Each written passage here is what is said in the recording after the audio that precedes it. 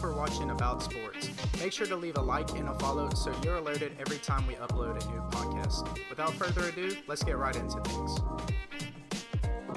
Well, welcome back to About Sports. Man, such a great weekend so far here for sports and in Memphis. Sunny and 75. Such a great day here on this Monday, September 21st, 2020. I had a great weekend. My mom's birthday was this weekend. Her birthday's on September 19th. And then we have a cousin's birthday on September 20th. And then it's my birthday and my dad's birthday. It's pretty cool. We get to share the same birthday, but our birthday is today on this Monday, and just absolutely beautiful weather. Sports this weekend was phenomenal. I mean, wow. We were treated this whole weekend with some phenomenal sports, and overall, this Monday, I'm having a real good day. A lot of good people have sent me happy birthday. Not that anybody who has sent me happy birthday is a bad person, but just a lot of people have sent me happy birthday. A lot of people have made sure this day has been special. I mean, I had wings in a park earlier with some of my ministry school friends, and that was absolutely incredible. You ever heard of anybody having wings in a park? No, not me, but it was, man, America. That's America in a nutshell. What a great week we had in sports this weekend, and man, just absolutely beautiful weather. You can make a whole podcast about this weekend. Just phenomenal. But we got to dive right into things here. Some heavy conversation here to start off this podcast episode.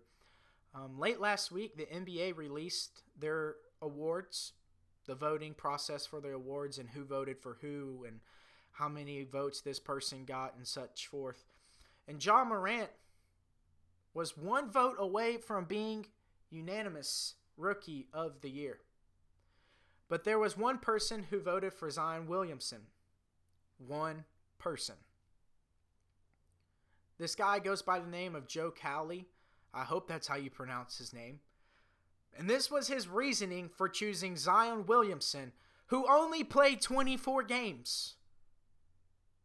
This was his reasoning for choosing Zion over Ja Morant. He said this on Twitter. Ja is a transcendent player. No arguing that. But the Rookie of the Year should go to the most impactful. Okay? That's Ja Morant. The NBA built a TV schedule around Zion and expanded a bubble for Zion. His 24 games were must-see TV. I'll take that 24 and change PER and stand on that side of history. This Joe Cowley guy, he also voted for Patrick Beverley as Defensive Player of the Year, which is laughable to me. Now, I'm not bashing Mr. Joe here at all. I'm not saying he's a terrible person, but I highly disagree with his pick. Look, can Memphis not just have the benefit of the doubt? Can we not give Memphis the credit they deserve? You say Zion's 24 games were must-see TV. You know how many Zion games I watched out of those 24? Three. I watched his first game. I watched a game he played against the Grizzlies, and I watched him in another game in the bubble just because it was the only game that was on. It wasn't must-see TV for me. And I'm just now getting into the NBA. This is my second year really trying to learn the system, learn the league. This is my second year really learning the players and the players' names and who's good and who's not good. I mean, obviously, like, I know of the big names, LeBron James, Paul George, James Harden, Russell Westbrook. Like, I know those guys. But can we just be honest here for a second? Mr. Joe, the Rookie of the Year should go to the most impactful. Did you not watch a single Grizzlies game? Did we not watch the same Ja Morant? Because I can tell you this, Mr. Joe, if you were at any of the Grizzlies games when Ja was playing, the moment he stepped on the court, the energy changed. Like if he had taken a couple of minutes off and he was getting some rest, and the moment he stepped on the court, everybody knew Ja Morant was on the court. Did we not watch the same Ja? I mean, this is a Ja Morant that I saw driving in on the paint with anybody he wanted to. This is a Ja Morant who had some of the best passes I've seen in the Grizzlies uniform in a long time. And you're argument is the NBA built a TV schedule around Zion. And Zion underperformed for him. He had some good games. He really did. But just because they built a TV schedule around him doesn't mean your vote should instantaneously go to him. The NBA has a TV schedule around LeBron James. And those voters chose to give Giannis the MVP. Just because the NBA schedules something around a specific player doesn't mean that they are instantaneously awarded Rookie of the Year. No, Rookie of the Year is the best rookie. You take Ja Morant away from the Grizzlies and you put him anywhere else, I guarantee you Ja Morant is still going to make the same exact plays he did at the Memphis Grizzlies. I don't know. I mean, the fact that you voted for Patrick Beverley as Defensive Player of the Year, my goodness. We should have just voted Paul George as MVP, huh? My gosh. Ja Morant, congratulations, man. What a year it was for you, watching you, and you are Rookie of the Year. There's nothing to be upset about here other than the fact you were one vote away from being unanimous Rookie of the Year. But, man, well-deserved Ja Morant. Absolutely great year. What a player. I hope the Grizzlies, as a Grizz fan, I hope we can keep him, and I hope we can put together a championship caliber team. I mean, Jonas Valanciunas and Jaren Jackson Jr., I mean, those guys are good. So, man, I hope the Grizzlies can eventually do it. I don't know if we ever will, but if we do, I know Memphis will erupt, and this place is going to go crazy, kind of like New Orleans did when the Saints won the Super Bowl. But, man, moving over to NFL. What a week we had. Lots of great games. I mean, it was like field goal Sunday, it seemed like yesterday. Just a lot of good games. And if I can say one thing, there's not one good team in the NFL except the Baltimore Ravens. I mean, everybody is really beatable. Everybody. I mean, the Baltimore Ravens have made the two teams they've played look like a fool, and a lot of people are saying, well, that's because their two teams aren't good. You're telling me Deshaun Watson and those Houston Texans aren't a good team? Deshaun Watson is a phenomenal quarterback, and yet that Baltimore Ravens defense made him look like a fool. The Baltimore Ravens are a good team. So are the Kansas City Chiefs. But, man, I mean, just what a great week we had in the NFL. Let's talk about the Cowboys game a little bit. As you guys know, if you listen to the last episode, I said if Dallas loses to the Falcons this Sunday, they have officially entered rebuild mode. And you can do a rebuild in a couple of years and do it successfully. It doesn't have to be a whole 10-year process. It doesn't have to be a Miami Dolphins process. I look at teams like the Chiefs, and I had said this even on that last podcast when they went out and got Patrick Mahomes, and then they released Alex Smith. Like, I look at the Chiefs and how they rebuilt in those 2 years. In their second year, they won a Super Bowl. Like, it's very capable of rebuild being a year where you're kind of like good, but you're not there yet. And then the next year coming back being Super Bowl caliber team. Like, it's very possible to do that. And that's what I meant when I said Dallas Cowboys would have to go into complete rebuild mode. Now, obviously, if Dallas didn't play any different after changing the team, if that were to happen, then you're in like complete strip the whole organization down, keep 2 players, and just rebuild the whole entire roster. But Dallas, what a game Sunday.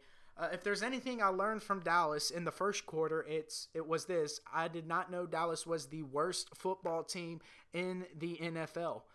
Not even in the NFL, the worst football team in the world. I mean, they looked absolutely pathetic in that first quarter.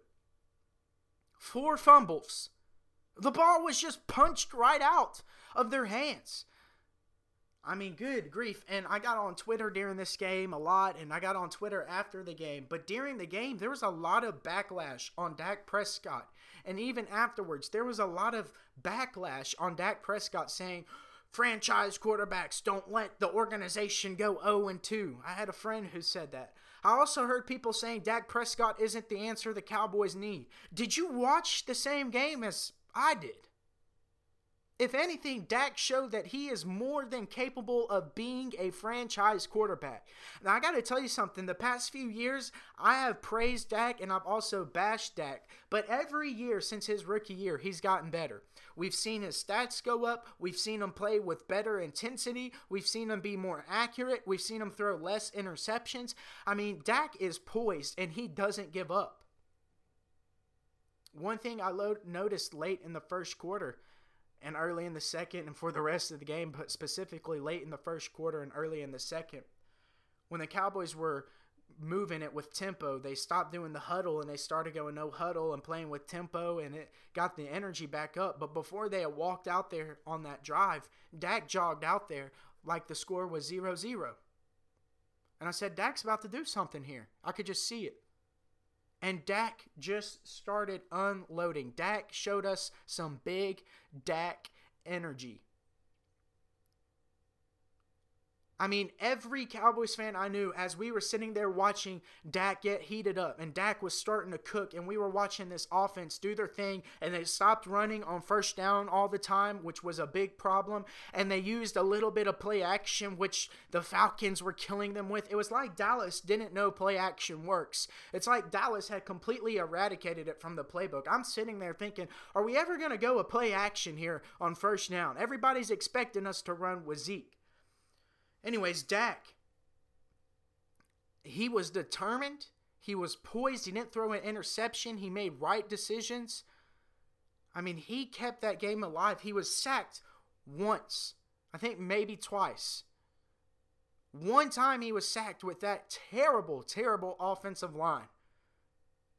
Every other time, Dak did what he needed to. He threw the ball away. He had the one fumble, and he was trying to throw the ball away, and he couldn't get it out. Other than that, Dak did exactly what he needed to. 450 yards, 3 touchdowns. I mean, if you were saying Dak Prescott can't be a franchise quarterback, then you didn't see when Dak Prescott at the goal line got absolutely ran over by an Atlanta Falcons defender. They took him into the tent for a percussion protocol, came back the very next play, and ran it in for a touchdown.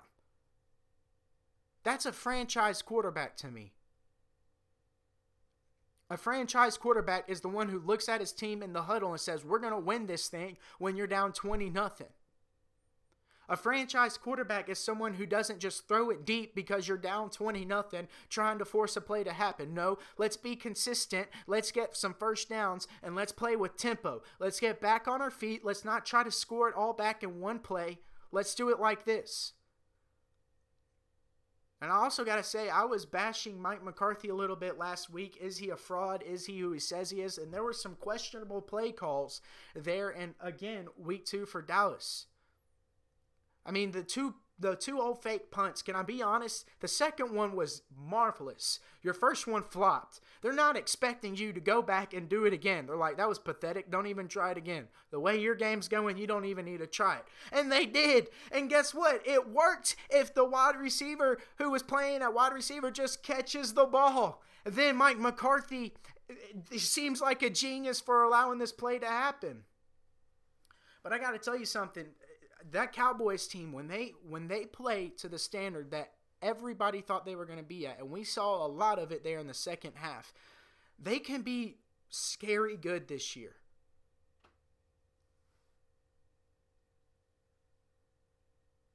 And I got to say this, Zeke is a great running back, but is he worth having on the team? He makes a lot of big plays. He can sit there and he can be the aggressor, but I saw Zeke more than one play when he didn't get the ball, or if it was a run to Tony Pollard, put his hands on his hips and not even block. Is Zeke really worth having on the team? I mean, when you look at 2014 Dallas Cowboys and DeMarco Murray, what was so special about DeMarco Murray? He could hit the holes. How were the holes there? That offensive line. That offensive line now has deteriorated. It's old. It's rough. It's beat up. Dallas can win with an average running back. Now, I like Zeke. Zeke is a great back, but if Zeke is going to contribute to the team like that, with his hands on his hips, and just going to look dumbfounded at the fact that he fumbled the ball twice, is he worth having on the team? I'll say this, if the Dallas defense can straighten themselves out and they get a couple of these free agent signings that they brought in last week, like Ronald Leary, right guard on the offensive line for some depth, I think Dallas can be scary. If I'm Dallas and if I'm Mike McCarthy and Jerry Jones, I'm trying to make one reasonable trade with any team to get a better player on the defense. I would give up a left tackle, Tyron Smith, and a second-round pick for a really good defensive player and a really young left tackle. Heck, I'd even give a second and a third and Tyron Smith for it. Because this Dallas team has all the potential in the world. I mean, what are the odds that Dallas is going to have Amari Cooper, Michael Gallup, CeeDee Lamb next year? I mean, Michael Gallup's almost due a contract. You got to give Dak a contract. So if I'm Dallas, I'm going to try to make some cap room. I mean, Tyron Smith takes up a lot of cap, and he's a really good player, but he's so old. He's so old, and I love Tyron Smith. He's a really good left tackle. But if I'm Dallas, I'm making this trade. And you're saying, well, why would you make that trade? Are you so sure Dallas is that good? Here's the deal. When we saw Minkah Fitzpatrick last year go to the Pittsburgh Steelers, he instantaneously made an impact with them. He won 2 games by himself with the interceptions he got. 2 games. If I'm Dallas, I'm looking at my team and I'm looking at that game Sunday. I'm saying, okay, we do need to make a trade to make this happen. I mean, when Dallas made the Amari Cooper trade, that turned around their whole season. It shook up their whole season. Why not do it again, but on defense? Invest in the defense. Invest in a team, not just stars. You've got the stadium. You've got the roster. Invest in the depth. Invest in the talent. Invest in the potential, not in just the Jamal Adams. Do I think an Earl Thomas on this team would help? Yes, but who's under Earl? Go out and invest in this team. Make a trade for a good safety, a good corner. Anything on that defense, a good defensive lineman, a good linebacker to help out Jalen Smith since Leighton Vander Esch is out. Anything like that. Go make a trade, get someone good on the defense, and let's see what happens. I'll tell you, Diggs played a good game Sunday too. Diggs played a phenomenal game. But, my goodness, anything could happen this season. Don't count Dallas out just because they lost to the Rams week 1 and because they almost lost week 2. Now, I think Dallas will lose Sunday to the Seattle Seahawks, but I'm not shocked if they don't. I think Dallas can win that game. I don't think they will, but I think they can. So don't be shocked if they do. But, man, the NFL is going to be wild this year. I mean, Ryan Tannehill, did anybody watch him? Ryan Tannehill has impressed me a lot these first 2 weeks of the season. I bug the mess out of my Titans fans, my friends who are fans of the Titans. I bug the mess out of them about re-signing Ryan Tannehill. And they did not like it either. But I have to say, the man has been throwing some absolute dots. Not dimes, dots. He's throwing dimes too, but he is throwing dots. And, like, what's the difference? Like, a dime to me is like a lob. Like, he's throwing an absolute dime there. But he's throwing some bullet passes that are just absolute dots. He is hitting people in stride. I mean, 4 touchdowns, 250-plus passing yards. That's a really, really, really good quarterback. And Derrick Henry, they won without Derrick Henry having a good game. We didn't think they could do that with Ryan Tannehill. But they did. Look out. I mean, a lot of people are overlooking the Tennessee Titans. I want to remind them, the Titans got better this offseason, not worse. They lost a couple of pieces, but overall, they didn't lose a lot. And Mike Vrabel is a really, really good coach. They were 9-7 at the AFC Championship game last year. 9-7. They beat the New England Patriots in New England. And they beat the number 1 seeded team, Baltimore. In Baltimore. Mike Vrabel's a good coach. And, you know, every year you have a team that did well in the playoffs that doesn't really backtrack, but they do even better the next year. I'm looking at the Titans, and that could be them. It's between the Titans and the Ravens. Right now it looks like the Ravens, but the Titans are playing consistent football. Their defense has got to get better, but they signed Jadeveon Clowney. That man will make an impact when the game matters. I promise you that. I mean, the NFL this year, guys, if you are a sports fanatic and you're looking to get into the NFL, now's the year to do it. I know a lot of people would say, oh, I don't know about that. COVID's kind of ruined it. Don't be so sure of it. I mean, Jared Goff, he had another great week. There's no telling what's going to happen this NFL season. I mean, Jared Goff is a good quarterback, but nobody expected the Rams to be 2-0. At least I didn't. Maybe you did. I didn't expect the Rams to be 2-0. There were too many questions on that offense. There were too many questions about the play style they were going to do. How is Jared Goff going to be able to play to Sean McVay's play style? There were too many questions. And Jared Goff, he's throwing it with the best of them. He's throwing it with the Drew Breeses and the Russell Wilsons and the Tom Bradys. I mean, he is looking like an MVP candidate. And let me just go ahead and talk about MVP candidates. I'll give you 4 players that I'm looking at right now that could be MVP candidates. Number 1, the guy who I think deserves it and who I think is going to win it, Russell Wilson. The man has thrown 9 touchdowns in 2 games. That's really good. Second quarterback I'm looking at is Drew Brees. The man is phenomenal. He should have been in the question every year of his career. I'm just kidding, maybe not. But my gosh, Drew Brees, phenomenal. And of course, you look at Lamar Jackson. He's in the case as well. And I'm either going to give the 4th to Josh Allen or Dak Prescott. Dak didn't have garbage time yards. Josh Allen didn't have garbage time yards. I mean, those are 2 good quarterbacks. Jared Goff, he's got to do a couple of more things to prove it to me, but the fact that Dak came back from being down 20-0, that's good. And the fact that Josh Allen can run and throw, and I mean, just watch Josh Allen play. It took like 3 guys to tackle that man, and then he goes down the field and throws a dot. I mean, he's a really good player. Again, sports this weekend was great. Switching it up to college football, the Miami versus Louisville. Man, what a game that was for Miami Hurricanes. Miami is really good. Derek King, Miami's quarterback, reminds me a lot. And when I say a lot, I mean in capital letters. A-L-O-T, a lot of Kyler Murray. And their running back, Cameron Harris, that boy has NFL written all over him.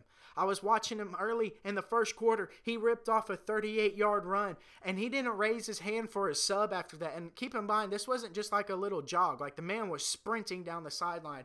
And after the play was over, he didn't raise his hand for a sub. He went right back to the huddle and ran it right afterwards. He ran that 38-yard play and then stayed in there for 2 more plays.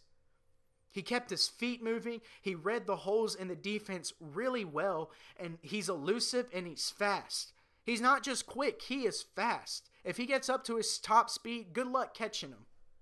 I know there was a lot of talk on Twitter and a little bit of the ESPN guys of OSU, Oklahoma State, being a dark horse in college football this year. They've got a lot of good members. They've got a lot of good team, like, building stuff going on there, a lot of good players. But I'm not so sure Miami isn't a dark horse candidate. I mean, they looked really, really good.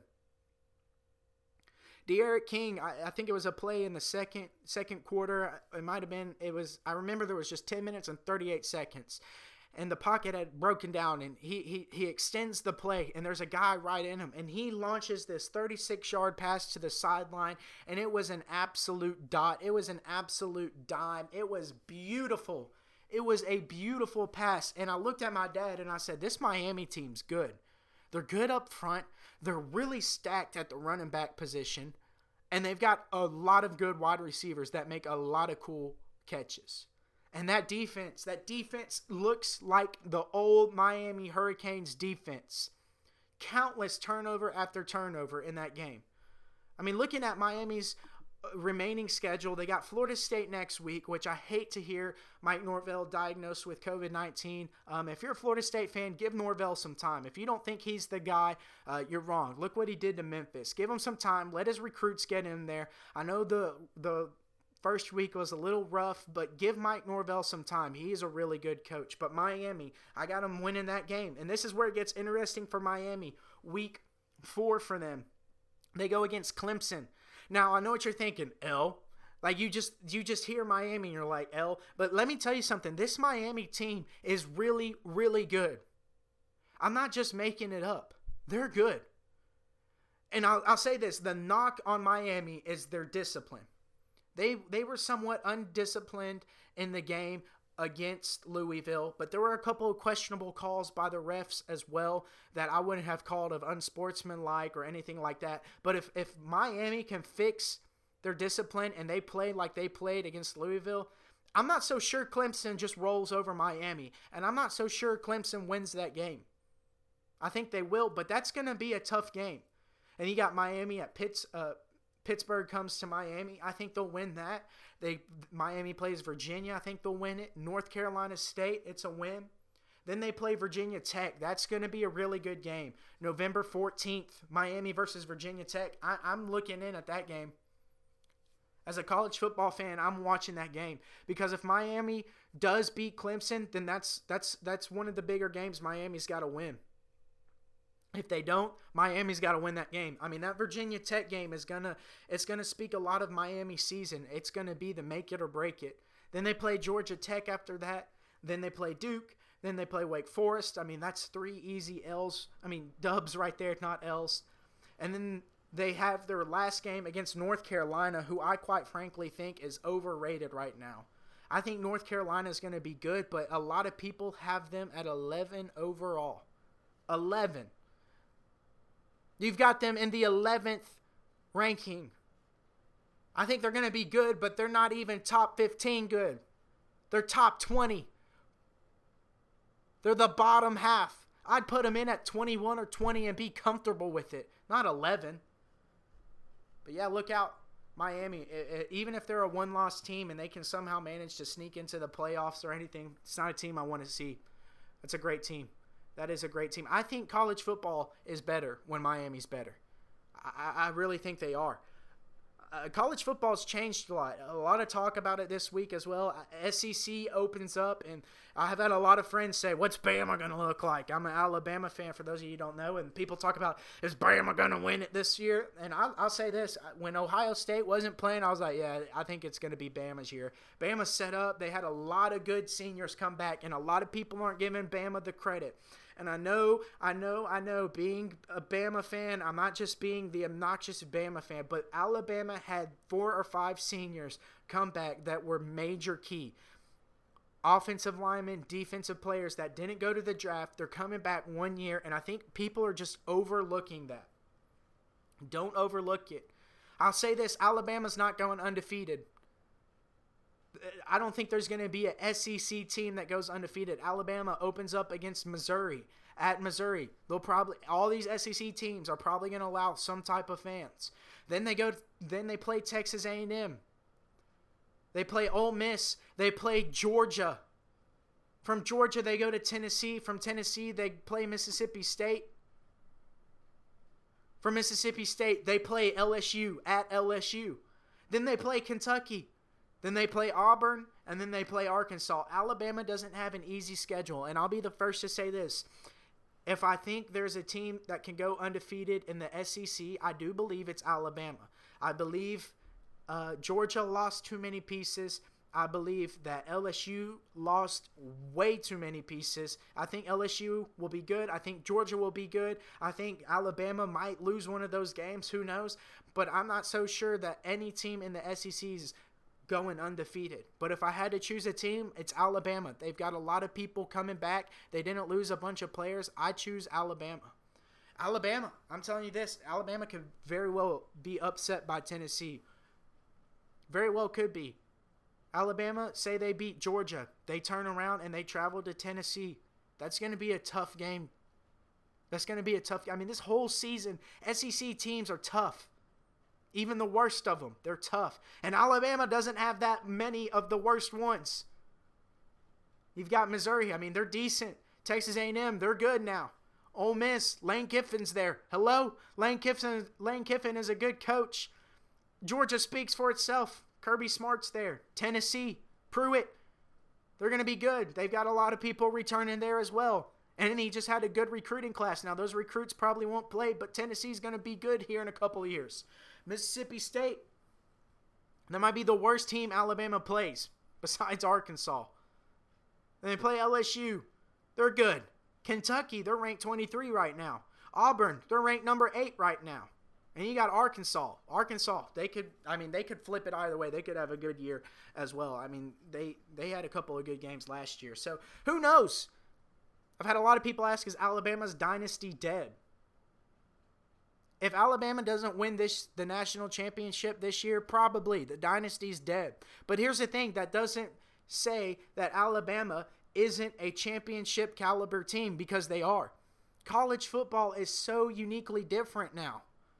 You have way too many good teams now. We've been spoiled by dynasties in the NFL and the NBA and even with Alabama. We think that you're one of the best teams if you have a dynasty. Yeah, I mean, that's true, but not all good teams have to have a dynasty. We've been spoiled by the New England Patriots with Tom Brady and the Golden State Warriors with Steph, Clay, and KD. We've been spoiled by that. We were spoiled by Alabama. Alabama just won the recruiting time and time again. The recruiting's different now. High schools have more technology. These players coming out of high school are a lot more prepared for college football now than they ever were. So is Alabama's dynasty dead if they don't win the national championship this year? Yeah, maybe. But it doesn't change the fact that Nick Saban is due 2 or 3 more national championships before he retires. Doesn't change that fact. Switching up to the NBA, the last thing we're talking about today. What I tell you guys, Boston. Don't sell them out yet just because they were down 0-2. 117 to 106. Totally dominated that game against the Heat. Just totally dominated. Jason Tatum, 25 points. Jason Tatum was all over that court. 14 rebounds, 8 assists. Jaylen Brown was dropping them. I mean, just what a game. What a game for Jason Tatum and Jaylen Brown. Overall, a great game. I think Boston takes game 3. I think they tie it up 2-2. I think the Heat will come in and win that one 3-2. And I think Boston will win the last 2. I don't see Boston winning 3 straight. So I think Boston takes this series in a game 7. But, even if they don't, I think this is going to be a really good series. I think it's going to go to a game 7 regardless. Boston did it. And the Nuggets. Anthony Davis, buzzer beater, man, devastating to see if you're a Nuggets fan. But don't rule out the Nuggets. If they showed anything that game, they showed that they're plenty of capable of beating the Los Angeles Lakers. They are capable of doing it. Don't rule them out. I think the Lakers win this in 6. I wouldn't be surprised if they sweep them, but I think the Lakers can win this in 6. I think the Nuggets are just going to win 2 games against them, and we almost saw it last night. Who knows? Maybe the Nuggets might come back from a 3-1 with LeBron. That would be a sight to see, would it not? But yeah, overall, what a great weekend we had this week for sports. NFL, great time to start watching it. If you don't watch it, now's a great time. NBA, we're finishing up the final season. We're in the Western and Eastern Conference Finals, and soon, before we know it, we'll be here in the NBA Finals. So, anyways, that'll do it for today, guys. I hope you guys enjoyed this episode of About Sports. Have some fun tonight. Let's watch some Monday Night Football, and man, what a great week of sports. Well, we'll see you back here on the next episode. Until then, I'm your host, AB, and I am out. Peace.